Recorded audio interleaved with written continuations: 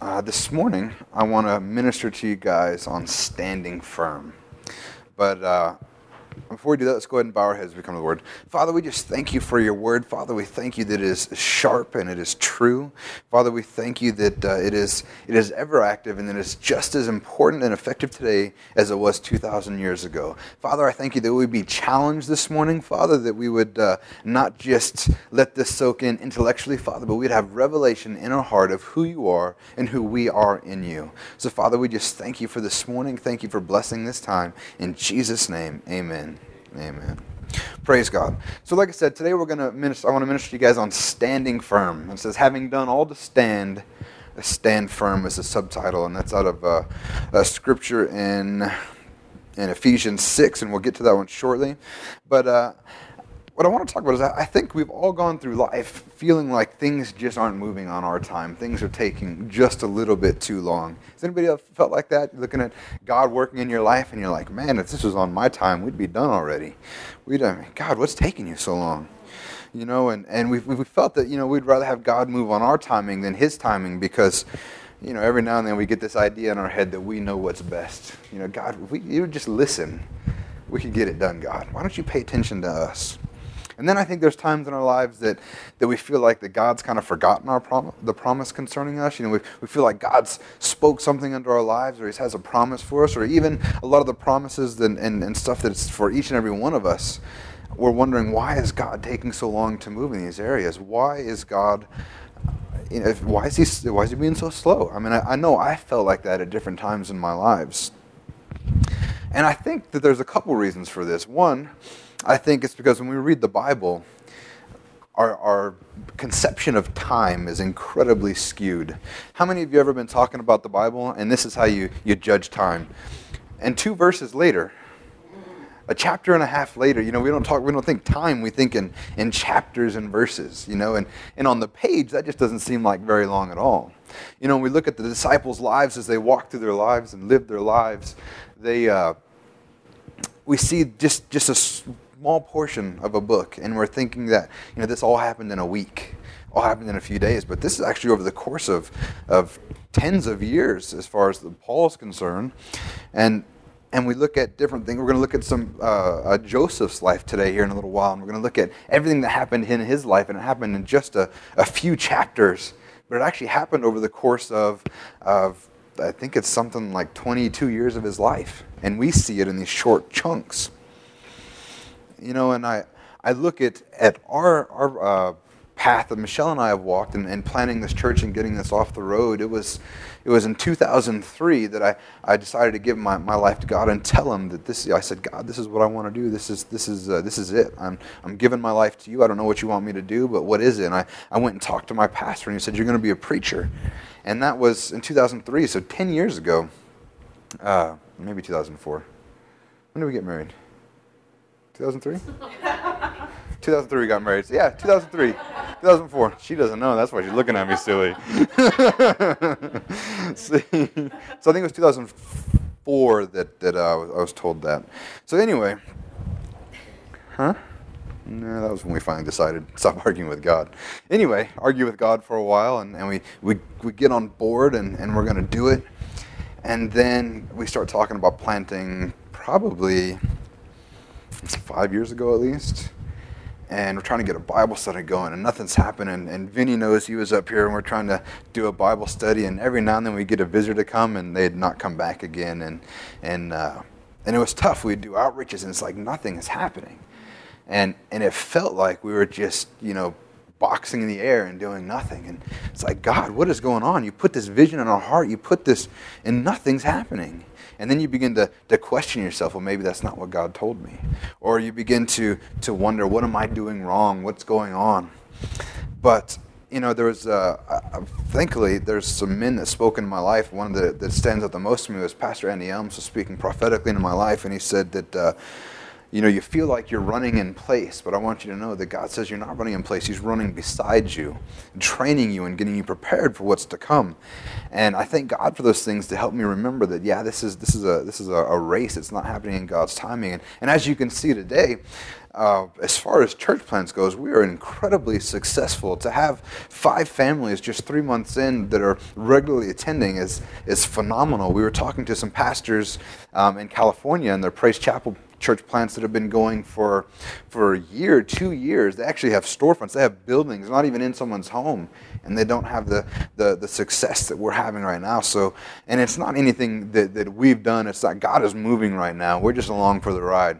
And I don't want to come across as that we got something figured out and they don't, but we just happen to be, God's just having favor on us and blessing us. But there was some time we went through some rough stuff. We talked about planting in Casa Grande, and that fell through. We were looking at all these different things, and it's like nothing was working. But just to know is you stand firm and you don't give up, and God will fulfill His word in your life. So the first scripture that I want to look at today is Matthew 7:24 through 27. It says, "Therefore, everyone who hears these words of mine and acts on them may be compared to a wise man who built his house on the rock. And the rain fell, and the floods came, and the winds blew and slammed against the house, and yet it did not fall, for it had been founded on the rock. Everyone who hears these words of mine and does not act on them will be like a foolish man who builds his house on the sand. The rain fell, and the floods came, and the winds blew and slammed against that house, and it fell, and great was its fall." So there's a couple things we need to notice here is that, one, everyone who hears these words, everyone is hearing the same promise in this situation. The two men that are being talked about, they heard the words. So what is the big difference between these two men? It says, everyone who hears these words of men and acts on them may be compared to a wise man who built his house on a rock. If you hear the words of God and it takes root in your heart and you actually begin to step out in faith and believe in them and act on them, then that's when you begin to build your foundation, your house, on a foundation of rock. And then it says everyone who hears these words, and how many know that there's a lot of people that have heard about Jesus, and they're choosing to ignore him. They're choosing to believe that he was just a good man. Some believe he doesn't even exist, but they don't receive Jesus as who he says he was. They've heard the words, but they're not acting on them. And then it says the rain fell and the floods came. Again, the person that built his house on a rock and he acted on the words of God, and the same man who did not act on them, the rain fell and the floods came on both of them. As we walk through this life, our journey of life, rain's going to fall, floods are going to come. Being a Christian, and I know you've heard me say it before, but being a Christian does not mean that everything is going to go perfect. Everything is going to go just hunky-dory from here on out. The truth is, when you get saved, you're going to face stuff that you probably never would have faced had you not been saved. You're going to face persecution. You're going to face the enemy coming against you, because when you're doing something for the kingdom of God, then you're a threat. You're a target of the enemy. When you're doing something for the kingdom of the enemy, why is he going to do anything to make you stop? But the rain and the flood is going to come to both of us. Those who hear God's word and act on it, and those who don't. So the question is, what is your house built on? What is your foundation? Is it sand? Is it on the words of this world, the promises of this world, get a good job, the American dream, all that stuff? Or is your foundation built on the promise of God, the word of God? Because the truth is, it's going to come and it's going to be tested. And the only way your house is going to stand when the storm is done is if it's built on the word of God, that foundation of solid rock. And then in Ephesians 6:10 through 17, it says, "Finally, be strong in the Lord and in the strength of his might. Put on the full armor of God so that you will be able to stand firm against the schemes of the devil. For our struggle is not against flesh and blood, but against the rulers, against the powers, against the world forces of this darkness, against the spiritual forces of wickedness in the heavenly places. Therefore take up the full armor of God so that you will be able to resist in the evil day, and having done everything, stand firm." Having done everything to stand firm, then what's he tell you to do? Stand firm, therefore. Having girded your loins with truth, having put on the breastplate of righteousness, shod your feet with the preparation of the gospel of peace. In addition to all, taking up the shield of faith, with which you will be able to extinguish all the flaming arrows of the evil one and take the helmet of salvation and the sword of the Spirit, which is the Word of God. The truth of the matter is the Christian life is a battleground. It's not a playground. We are in spiritual warfare with an enemy who has already been defeated. So all he can do is drag people down with him. And that's his goal. And he's trying to drag you down with him. He's trying to make you not believe in the promises of God, so that way you'll get wrapped up and sucked down with him. And it says that we are standing firm against the schemes of the devil. And the devil actually means the accuser. That's what the devil means, is he's the one who accuses God's elect. But the Bible says, who can accuse God's elect because of what he's done inside of us? The Satan actually means adversary when it's translated. Satan is, the devil is just one standing against God and standing against his people. So that's where we find out here. It says, for our struggle is not against flesh and blood. Our struggle is not against men. I think a lot of times we look out in the world and we see men doing terrible things and we think that we have to stop them. But we don't have to stop these men. We just have to get them Jesus, because it's the devil working in their lives. It's the enemy in this world working in their lives. And it says that, it's against rulers, against powers, against the world forces of darkness. So there's rulers of darkness, there's powers of darkness, there's world forces of darkness, and spiritual forces of wickedness in heavenly places. That's what we're battling against. It's the enemy trying to drag people down with him. He can't win. The enemy has permanently been defeated. He can't win. All he can do is, like the saying goes, misery loves company. All he can do is bring people with him. And that's if they don't stand on the Word of God. So how do we stand firm? Because I love what this says here. So we're able to stand firm. We do everything. We take up the full armor of God to be able to resist in the evil day, and of having done everything to stand firm. So that's our responsibility. We spend time in the Word. We learn who we are. We learn what God says about us. We prepare ourselves, and having done everything to stand firm, continue to stand firm. Things are going bad. Things seem like they're falling apart around you. Stand firm. Seems like that the promises of God aren't coming true, and you're having troubles at your job, and you're having trouble financially. Stand firm. Keep standing on the Word of God. And how do we stand firm? Well, it tells us, having girded up your loins with truth. To gird is to actually to put like a belt around, to hold something on, to pull up. But as an idiom, we use it as an idiom to say it's to prepare oneself for something requiring strength or endurance. This life that we live is going to require some strength and endurance, and we do that by girding our loins with truth. The truth of the Word of God is what prepares us for this long race that we're running.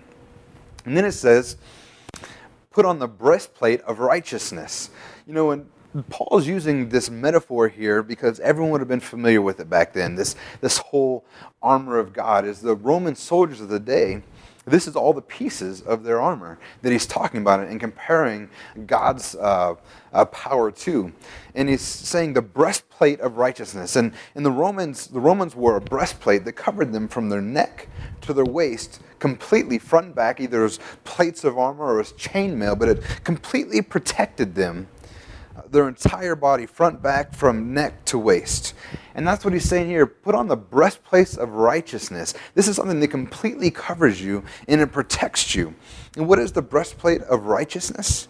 The breastplate of righteousness is knowing that you are righteous in Jesus Christ. Knowing that when you put that on, that's having that faith and confidence that you've been made pure and clean. So when the devil comes and he accuses you, like we said, Satan is the accuser, and he says, you're not righteous. I know what you did. You can say, in Jesus Christ I am righteous, not based on my works, but based on his work. Amen? And it says, shod your feet with the preparation of the gospel of peace. And this is a weird one to me. I'm like wondering what that is. So I started looking at what he's using this metaphor. And Roman soldiers wore shoes with nails, hobnails stuck through them, so they'd have kind of like cleats today, so they'd have a better grip, so they couldn't be pushed over or pushed around. And when we shod our feet with the preparation of gospel of peace, it's like putting those nails in so we have a good grip, but we can't be pushed around, and we can offer that peace that only the gospel can do, that only the gospel can provide, so we can stand or withstand, like I said, to stand firm with that good grip of the shoes of the gospel. We can bring peace and have peace, even though the enemy desires only war and destruction. Amen? And then it says, in addition to all, taking up the shield of faith, which you'll be able to extinguish all the flaming arrows of the evil one. It's like we've said before, you take up that shield of faith, and faith is believing God is who he says he was, and that he'll do what he says he'll do. And when the enemy begins to throw fiery darts at you, by faith you can tell them to stand down. It's like when we speak to that mountain. When you have a mountain in your life, you don't tell your God about your mountain, but you tell your mountain about your God. You stand with faith in him, and that's that shield of faith. And finally, the helmet of salvation. Sorry, not finally, second to finally. The helmet of salvation is what covers your head. The helmet is you talk to my wife about people that ride motorcycles, and what saves their lives when they get into a bad accident is their helmet. If you want to kill something, what's the old idiom? You cut off the head when you want to kill something. The devil is coming for your head. But it's this helmet of salvation that protects it. This helmet of salvation protects our life because in Christ we are saved. And finally, it says the sword of the Spirit, which is the Word of God. Our weapon is the Word of God. It always is. When the enemy's coming at you, you fight back with the Word of God. When he says, you're defeated, you say, no, I am victorious in Christ. When he says, you can't do that, you say, no, I can do that with Christ who strengthens me. When he says, you are sick, you say, no, I am healed by the blood of the Lamb. By his stripes I am made whole. As the enemy comes at you, you fight back with the Word of God. Just like Jesus, when he was in the desert, every time the devil came at him, he fought back with the Word of God. He always replied with the Word of God. And that's why it's our sword. That's why it is what we can fight back with. Amen? So let's go ahead and, as we look at somebody who had to stand firm for a long time, let's go ahead and look at the life of Joseph.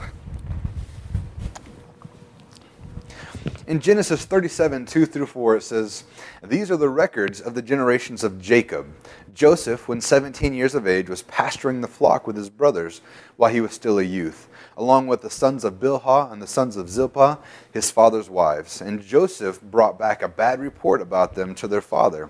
Now Israel loved Joseph more than all his sons. And just so in case you're confused, Israel is what God called Jacob. So when Israel, Jacob, same person. Now Israel loved Joseph more than all his sons because he was the son of his old age. And he made him a vari-colored tunic. His brothers saw that the father loved him more than all his brothers, and so they hated him and could not speak to him on friendly terms.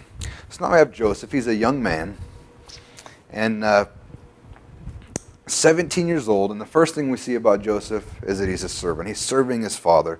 He's out in the fields with his father. And then we also begin to see that there's some integrity in his life, because his brothers are out there just doing dumb stuff, and we don't know exactly what they're doing. And when we look at Joseph, we see his life. He's not a petty person, so they're not out, they're probably doing something pretty serious. And Joseph has some integrity, and he's letting his father know what's going on. So now he's got 2 strikes against him. Because how many of you guys are got brothers and sisters? I think everybody here's got brothers and sisters, right? Did you ever feel like one of your brothers or sisters was the favorite kid and you were just being left out? No, I think most of us have felt that in some way. But the truth is, the problem with that is that when we saw that, I'd say that almost all the time, the person that you thought was the favorite is not actually the favorite. It's in our head we begin to, why is he getting that? Why am I not getting this? Why is he being treated better? But we always remember how they're being treated better, we're treated worse. But we don't ever, the times where maybe we got treated something better and they got worse, we don't think about those. So all we always start, piling up in this checklist is all the bad stuff. And we begin to say, they loved them more. But the truth is, it never was actually the truth. It was all in our head. What we find out in this story is that when his brothers were like, man, Dad loves Joseph more, it was the truth. This guy, Joseph had him when he was really old, and he's lavishing gifts on him in this vari-colored tunic. In all the kids' books you see it as this brightly patched garment. Might even be better translated as just an ornate robe. Joseph's a shepherd, and Dad's given him what would have been the robe of a king, royalty. And his brothers are seeing this, and the Bible says, now Israel loved Joseph more than all his sons. This wasn't perceived, this was a fact that Joseph loved. So he's got that strike against him. And then on top of that, because of his integrity, and he's telling his dad what's going on, and who knows, maybe there was a little petty jealousy there, and tattletaling, I don't know. Quit asking me these questions. It doesn't say it here. So it says his brothers hated him. They wouldn't even talk to him on friendly terms. All they did was tear him down. And so that's where Joseph's life starts.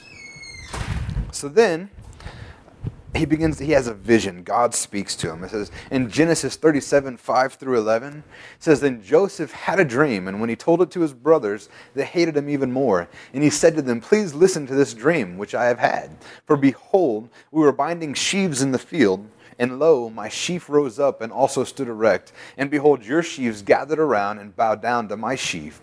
Then his brothers said to him, are you actually going to reign over us? Or are you really going to rule over us? So they hated him even more for his dreams and for his words. Now he had still another dream, and related it to his brothers, and says, lo, I have had still another dream, and behold, the sun and the moon and 11 stars were bowing down to me. He related it to his father and to his brothers. And his father rebuked him and said to him, what is this dream that you have had? Shall I and your mother and your brothers actually come to bow ourselves down before you to the ground? His brothers were jealous of him, but his father kept the saying in mind. So now we have Joseph. He has a vision. And I imagine what's going on here. And as he has this vision, he's like, man, all my brothers hate me, but I just had this vision from God. God's telling me that I'm going to rule over them. So in this case, he has a vision. He probably should have kept it to himself. This isn't probably not the kind of vision you need to go around and start pointing fingers. But what's he do? He starts prodding his brothers. He says, I'm going to rule over you. Nah, nah, nah, nah, nah. Basically, I think is what's going on here. And so he does this, and now his brothers hate him even more. So God's got a vision planned for his life that promises him through this vision, and now his brothers hate him. And then even his father, who loves him more than all his sons, rebukes him and says, really? Even his father doesn't know what's going on. So the question I ask you is, has God promised you anything in your life? Have you had anything where you feel God's speaking to you in your life and giving you a vision? And I want you to think about now, does God have a plan for your life? And I want you to know God does have a plan for your life. Even if he hasn't given you a specific plan, you see the promises in the Bible. God wants you to prosper. God wants you to be healed and whole. God wants to use you to build up his church. And so God does have a promise and vision for your life. And I want you to think about that. Now, what does God talk to you in your life? And what does that mean for you? But then we see here, so we know that God's called him. And I think when we think that God has a call in our life, sometimes we think that it's just going to bang happen. Everything's going to go perfectly. We're not going to have any opposition. And that's what we have here in Joseph's life. Joseph is given this vision of God that he's going to rule over his brothers and mother and sisters. And since you've got a call of God in life, it should all be downhill from here, right? God put a call in your life, and it should just be smooth sailing. Let's go ahead and take a look at his life and see what actually happens. Genesis 37, 18 through 20. It says, when they saw him from a distance, and before he came close to them, they plotted against him to put him to death. So a little backstory. This is his brothers are out in the field taking care of the sheep again, and his dad says, hey, will you go check on your brothers? Go see how they're doing, and come back and let me know and make sure everything's okay. And it says, when they saw him from a distance, in chapter 37, verse 18, and before he came close to them, they plotted against him to put him to death. And they said to one another, here comes this dreamer. His vision, his dream from God, his promise from God is getting him in trouble. It says, now then come and let us kill him and throw him into one of the pits, and we will say a wild beast devoured him. Then let us see what will become of his dreams. So now the brothers are like, yeah, you want to get a little cocky with us? We're just going to kill you and take care of that. If you're dead, you can't rule over us. Now, these guys, this Joseph has a vision from God, probably was not wise with how he told everybody about it, but now the brothers want to kill him. So thank God Reuben, one of his older brothers, says, hey, let's not kill him. I mean, it's not good that we should kill our own flesh and blood. So Reuben says, you know what, let's not kill him. Let's just put him in a pit for now. We're just going to hold him for a second. And then it's in Genesis 37, 25 through 28, just 5 chapters later, or verses later, it says, "Then they sat down to eat a meal, and as they raised their eyes, looked, behold, a caravan of Ishmaelites was coming from Gilead, and with their camels bearing aromatic gum and balm and myrrh, and on their way to bring them down to Egypt. Judah said to his brothers, 'What profit is it for us to kill our brother and cover up his blood?'" So now Reuben's talked to him, and like, "You're right. There's no profit if we just kill him. So let's come and let us sell him to the Ishmaelites and not lay our hands on him, for he is our brother, our own flesh." And his brothers listened to him. Then some Midianite traders passed by, so they pulled him up and lifted Joseph out of the pit and sold him to the Ishmaelites for 20 shekels of silver. Thus they brought Joseph into Egypt. I mean, that's pretty rough going. God's got a call in his life. He's like, man, God's telling me something great.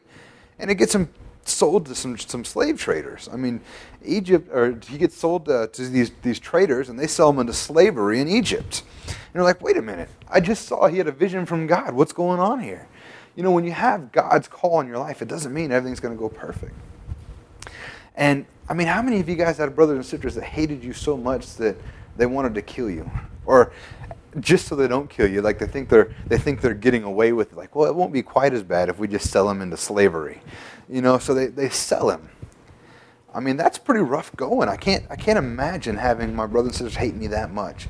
And then on top of that, I mean, Joseph has got to be thinking, how can this be happening? I mean, have you ever sat down when things are going bad? God, why is this happening to me? So we go a little bit further and skip a couple chapters. And now Joseph is in Egypt. And it says, "Now Joseph had been taken down to Egypt, and Potiphar, an Egyptian officer of Pharaoh, the captain of the bodyguard, bought him from the Ishmaelites who had taken him down there. The Lord was with Joseph." The Lord was with Joseph? He had just got thrown in as a slaver. It doesn't seem like God's with Joseph. But the Bible said the Lord was with Joseph. So he became a successful man, and he was in the house of his master the Egyptian. Now his master saw that the Lord was with him, and how the Lord caused all that he did to prosper in his hand. So Joseph found favor in his sight and became his personal servant. And he made him overseer over his house and all that he owned, and put in his charge. It came about that from the time he made him overseer in his house and over all that he owned, the Lord blessed the Egyptian house on account of Joseph. Thus the Lord's blessing was upon all that he owned in the house and in the field. So he left everything he owned in Joseph's charge. And with him there he did not concern himself with anything except the food which he ate. Now Joseph was a handsome and form in appearance. That's more important for the next verse we'll look at.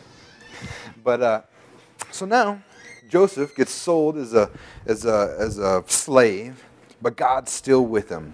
You know, the truth is that in Romans 8:28 it says that all things work together of those who love God and are called according to his purpose. You know, the devil meant something bad for Joseph, selling him into slavery, but God's like, you know what, I'll make it work out anyway. And God is still with Joseph. And something else you don't see that the scripture doesn't mention is Joseph never complains. Joseph never grumbles. He never whines about his brothers. And he never calls to God saying, Lord, why are you doing this to me? He still trusts God. He still believes God. He never lets what's happening to him change his thoughts towards God.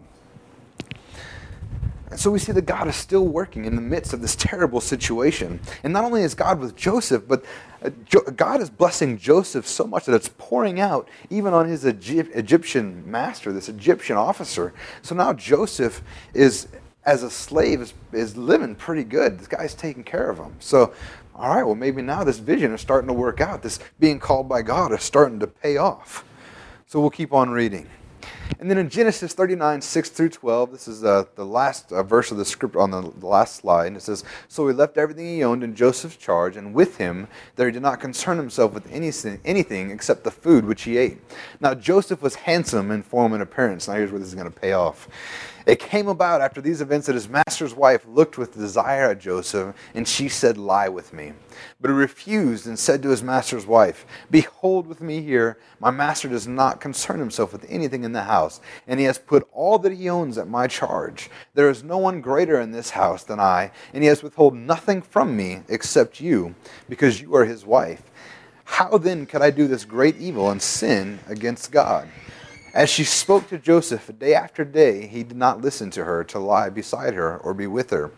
Now it happened one day that he went into her house to do his work, and none of the men of the household were there inside. She caught him by his garment, saying, "Lie with me."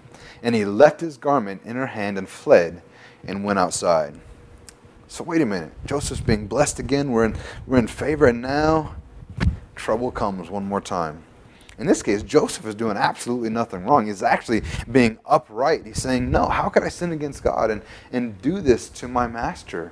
So she's grabbing onto his clothes, trying to hold him and pull him in. So, he just throws the jacket off, bolts outside.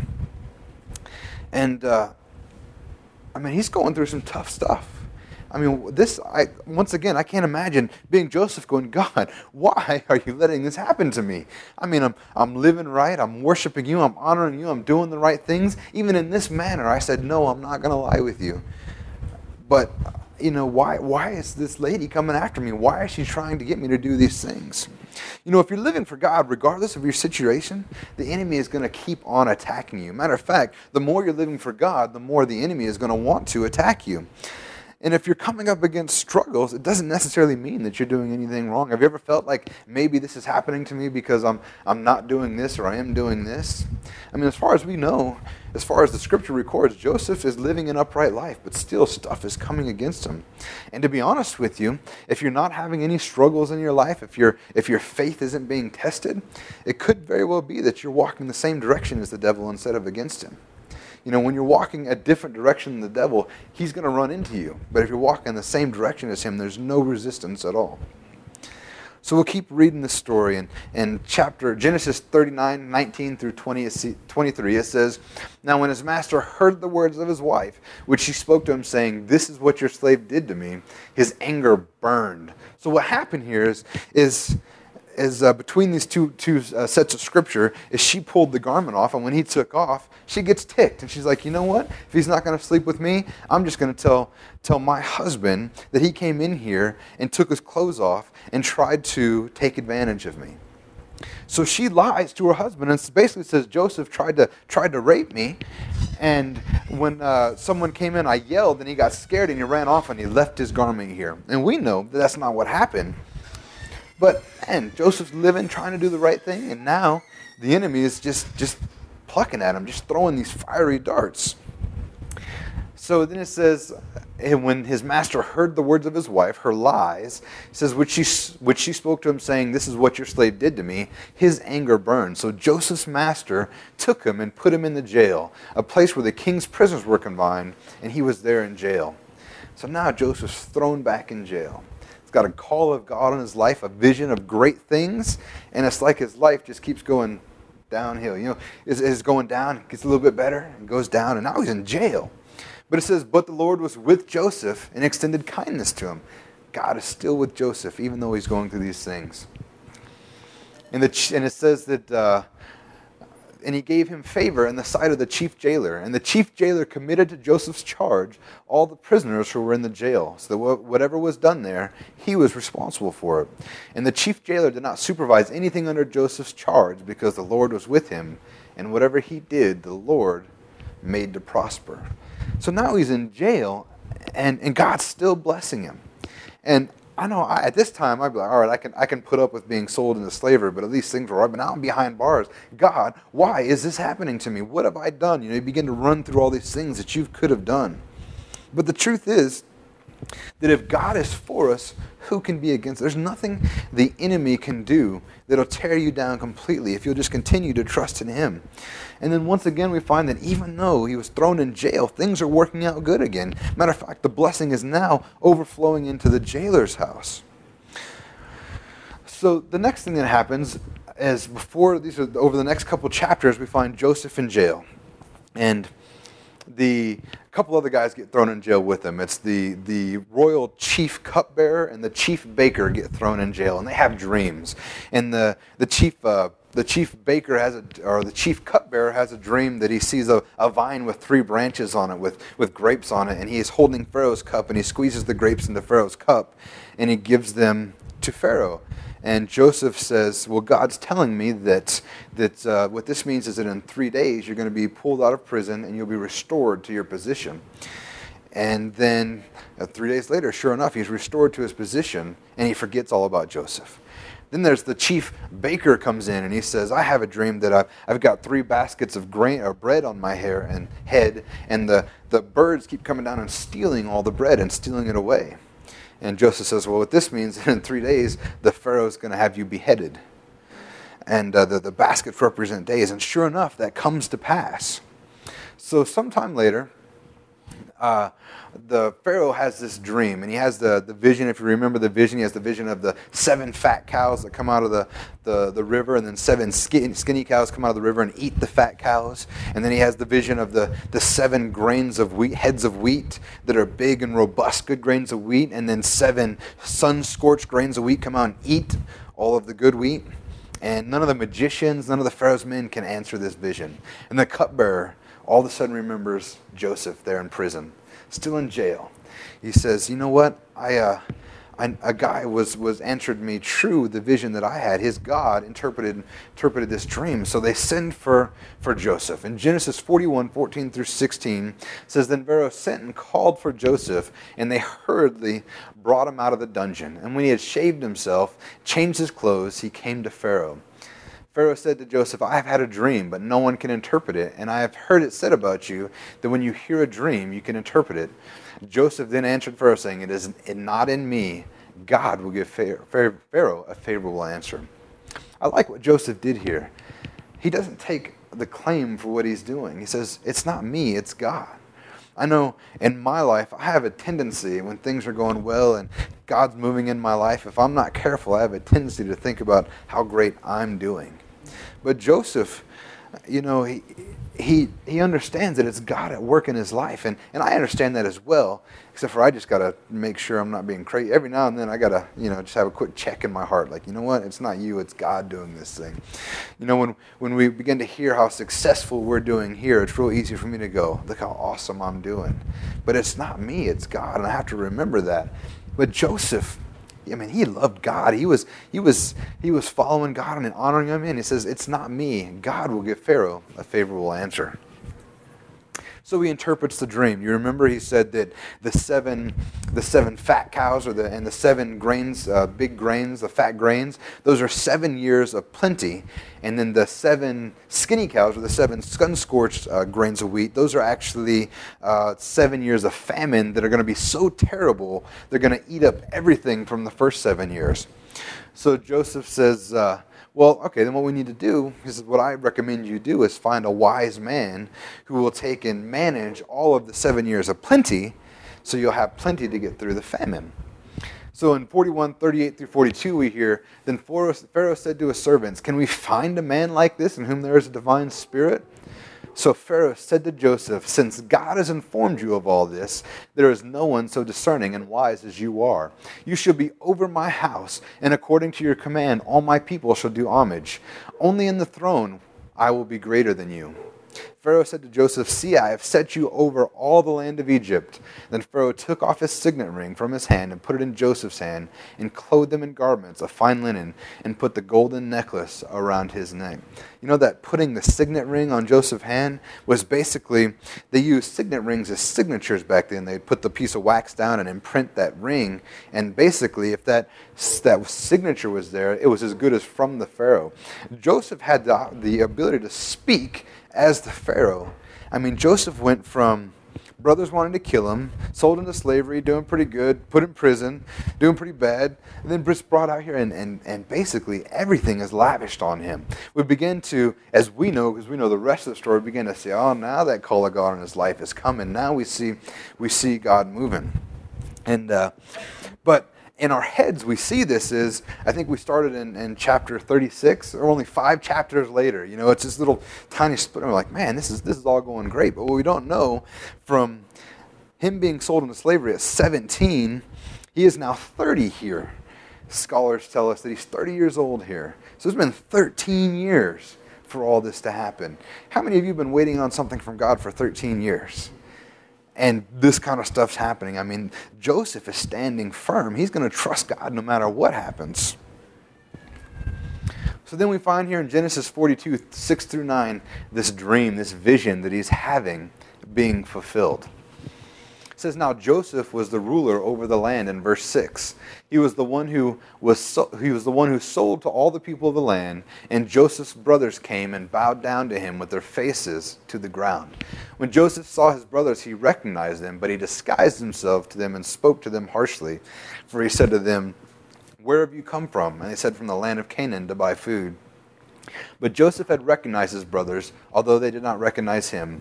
Joseph remembered the dreams which he had about them and said to them, you are spies, you have come to look at the undefended parts of our land. So now I don't know what's going through Joseph's head. Ultimately, all the stuff that he does screwing with his brothers brings his whole family to Egypt so he can see his dad and he can see his mom, and he brings them all here to take care of them.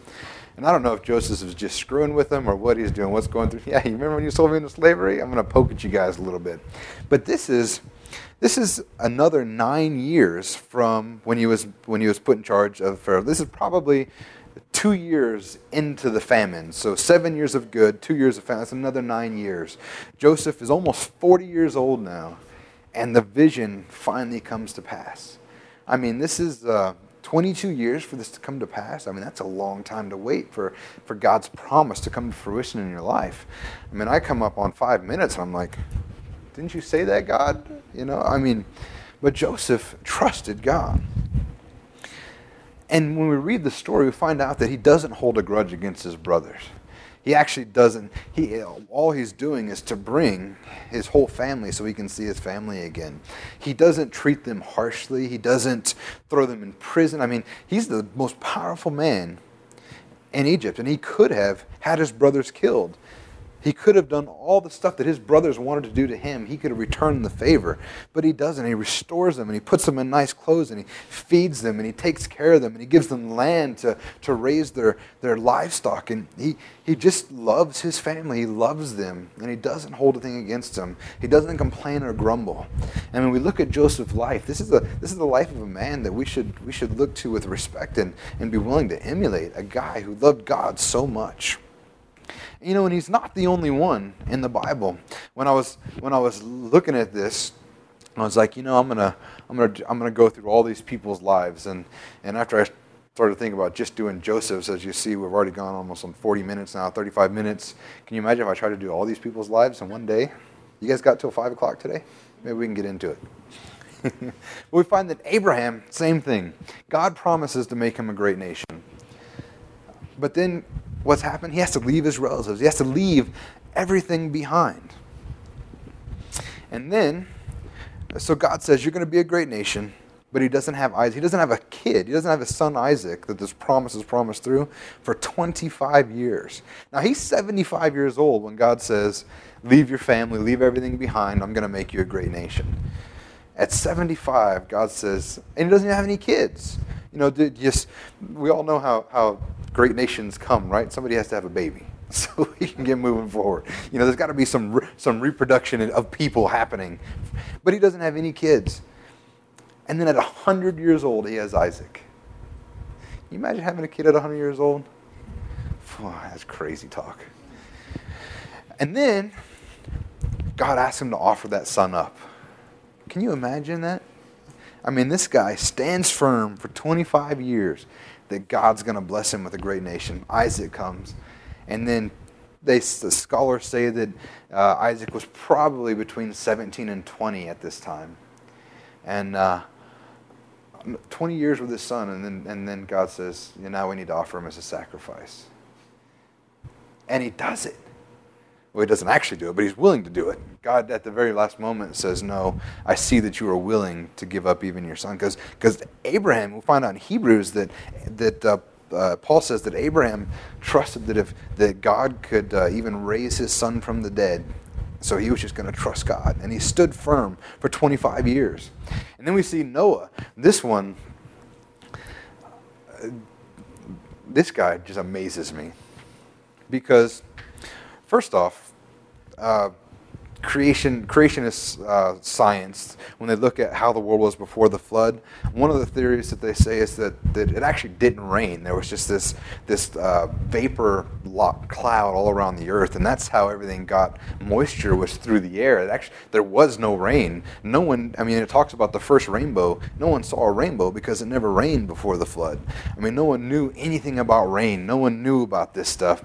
And now Noah's like, so guys, we need to build a boat because it's going to start raining. It's going to do what? Wait, and he's trying to describe what's going to happen. And they all think he's crazy. Well, he preaches for 120 years. Can you imagine that? And guess how many people got saved under his ministry? Not a single one. His family, that was it, came with him. Everybody else died. 120 years. And can you imagine while he's building this, never seen rain before, he's just trusting God. And he's building this boat. And he's like, all right, God, you said this flood was coming. Where's it at? Where's it at? After maybe 60 years, you think he'd be like, maybe I heard him wrong. Maybe that's not what he meant. Finally, after 120 years of Noah standing firm. And then Moses. Moses was snuck into the Pharaoh's court. He was raised by the Pharaoh's daughter. And he was living a plush life. He was living it good. And then he sees an Israelite and an Egyptian fighting, and he kills the Egyptian. So he has to get out of town because he knows he's killed an Egyptian. He leaves his whole life to protect his brothers. And then he sees two Israelites fighting, two Jews fighting. He's like, why are you guys fighting? And instead of understanding that he's trying to help them, they begin to ridicule him, saying, what, are you just going to kill me like you did the Egyptian? He just wants, he's willing to leave everything he has for his people, and they ridicule him. So then he runs off into the desert. God comes to him and says, hey, I want you to go be a leader of these people. And he's like, but they don't like me. They've already told me they don't want me. They ridiculed me when I wanted to come. And on top of that, I stutter. I can't even speak. And God says, I am with you. I'll give you the things to say. And he brings his brother Aaron to speak for him. And then so he rescues everybody from Egypt, finally, after all this stuff. And they put him in the desert, and he never makes it to the promised land. 40 years he wanders in the desert and ends up dying only seeing it. He looks at it, he sees it, but he doesn't make it in. Matter of fact, he doesn't even get God's promise in his life before he dies. Now, thank God he was always looking forward to Jesus, and now that Jesus has paid the price, he gets to have eternal hope and eternal glory. But, this guy stood firm and never got what he was promised. Ultimately, it was his own fault, but you know the story of him, God being angry and hitting the rock twice, and that's why he couldn't make it in. But he always stood for God. David is another one. David gets promised, gets anointed to be king when he's 16 or 17 years old out in the field, and he's not actually made king until 15 years later. And in the meantime, the current king is constantly trying to kill him. Maybe God didn't want me to be king because the king keeps trying to kill me. Maybe this doesn't, do you ever second guess what's going on? And I thank God I've never had to. Some of the time frames these people trusted God and waited for God blows my mind, because I thank God at this point I haven't had to wait that long for a move of God. But, and then Paul, this guy, first off, he's killing all the Christians. Then Jesus says, Paul, why are you persecuting me? And he just turns his life around. So now he's being persecuted by the Jewish leaders because they're like, what are you doing? But then we find out that in order to preach the gospel, he gets shipwrecked 3 different times. He was stranded out in sea for a while. He was stoned once, so much so that they thought he was dead and left him. And we don't know if God healed him or if he just so close to death they didn't realize it.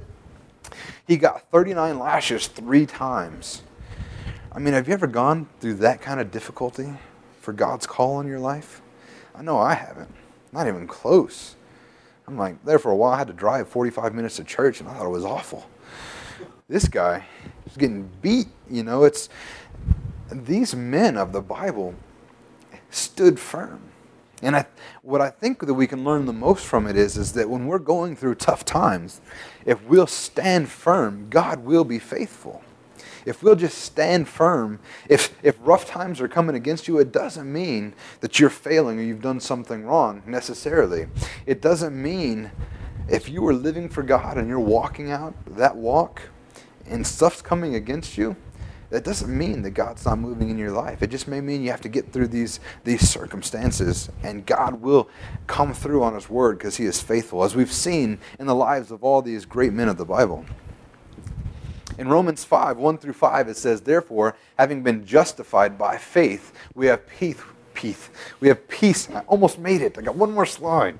We have peace with God through our Lord Jesus Christ, through whom we also have obtained our introduction by faith into this grace in which we stand. And we exalt in hope of the glory of God. And not only this, but we also exalt in our tribulations, knowing that tribulation brings perseverance. Perseverance, proven character, hope, and hope does not disappoint, because the love of God has been poured out within us, our hearts, through the Holy Spirit who is given to us." You know, I thank God that we know we can be justified because of our faith. And we can have peace knowing that we're justified by faith, not by works, not by anything we've done. Because if it was by the stuff that we've done, we'd never make it. And we all know that. And that's what scares us about it. But by faith, we can. And then by faith, we are introduced into the grace into which we stand. And then he says something funny. We exalt in our tribulations. How many in here has ever been like, yes, I lost my job. This is awesome. I got in a car accident. I mean, he says we exalt in our tribulations. And it's not the tribulation we're exalting in, but it's what happens to us through these things. He says that knowing that tribulation brings perseverance, and perseverance, proven character, and proven character, hope. You know, when we work out, when we go to the gym and we start lifting weights, the reason that works is because we're providing resistance. Your muscles cannot grow if you have no resistance. Matter of fact, astronauts, when they go into space, their muscles atrophy and actually become weaker, and actually because they have not even the resistance of gravity walking around. You know, and we need resistance in our life to grow. And that's what these tribulations are. You know, we're not going to need faith in heaven, because there is no pain in heaven. There's no hurt in heaven. There's no resistance in heaven. But right now we need that faith. And right now, when we come against circumstances, our faith is tested and it grows. And as the enemy begins to fling tougher darts and tougher circumstances, as our faith has been strengthened before, we can handle anything that he throws at us. You know, and it says that we persevere in these tribulations, and that builds character in us. And that character is that when we stand on God, no matter what, it's no longer, at some point it becomes not a choice, but like muscle memory, faith memory. You trust God no matter what's happening. That proven character, and that gives us hope, a hope that does not disappoint. That's that hope of the love of God being poured out on us, and we trust in Him. And I thank God that we can know, because God's word is true, that it will not disappoint, that hope that we have in Him. And finally, and we've looked at the scripture before here, but Hebrews 6:11-12 says, "And we desire that each one of you show the same diligence, so as to realize the full assurance of hope until the end, so that you will not be sluggish." Other scriptures say, so you'll not be lazy, but imitators of those who through faith and patience inherit the promise. You know, the only way to realize the full assurance of hope is to just keep moving forward, to keep trusting God. Having done all to stand firm therefore. And we realize the full assurance of His hope is if we'll be diligent. If we keep moving forward, the realization of the full assurance of His hope will be realized in our life, and we'll begin to see that. And it says, so that you will not be sluggish, that you'll not be lazy, that you'll keep moving forward, trusting God, that you won't let your faith fall, but be imitators of those who through faith and patience inherit the promise. Paul's saying, imitate us, that through faith and patience inherit the promise. And he's talking about this, the faith chapters before this, and he says, through all these men, that we just looked at all those men of the Bible who, through faith, trusting God, inherited their promise. So let's not give up. Let's not give in no matter what comes against us. Let's continue to stand firm, knowing that God can be trusted, knowing that we can put our hope and faith in Him. Amen? Amen. Let's go ahead and bow our heads.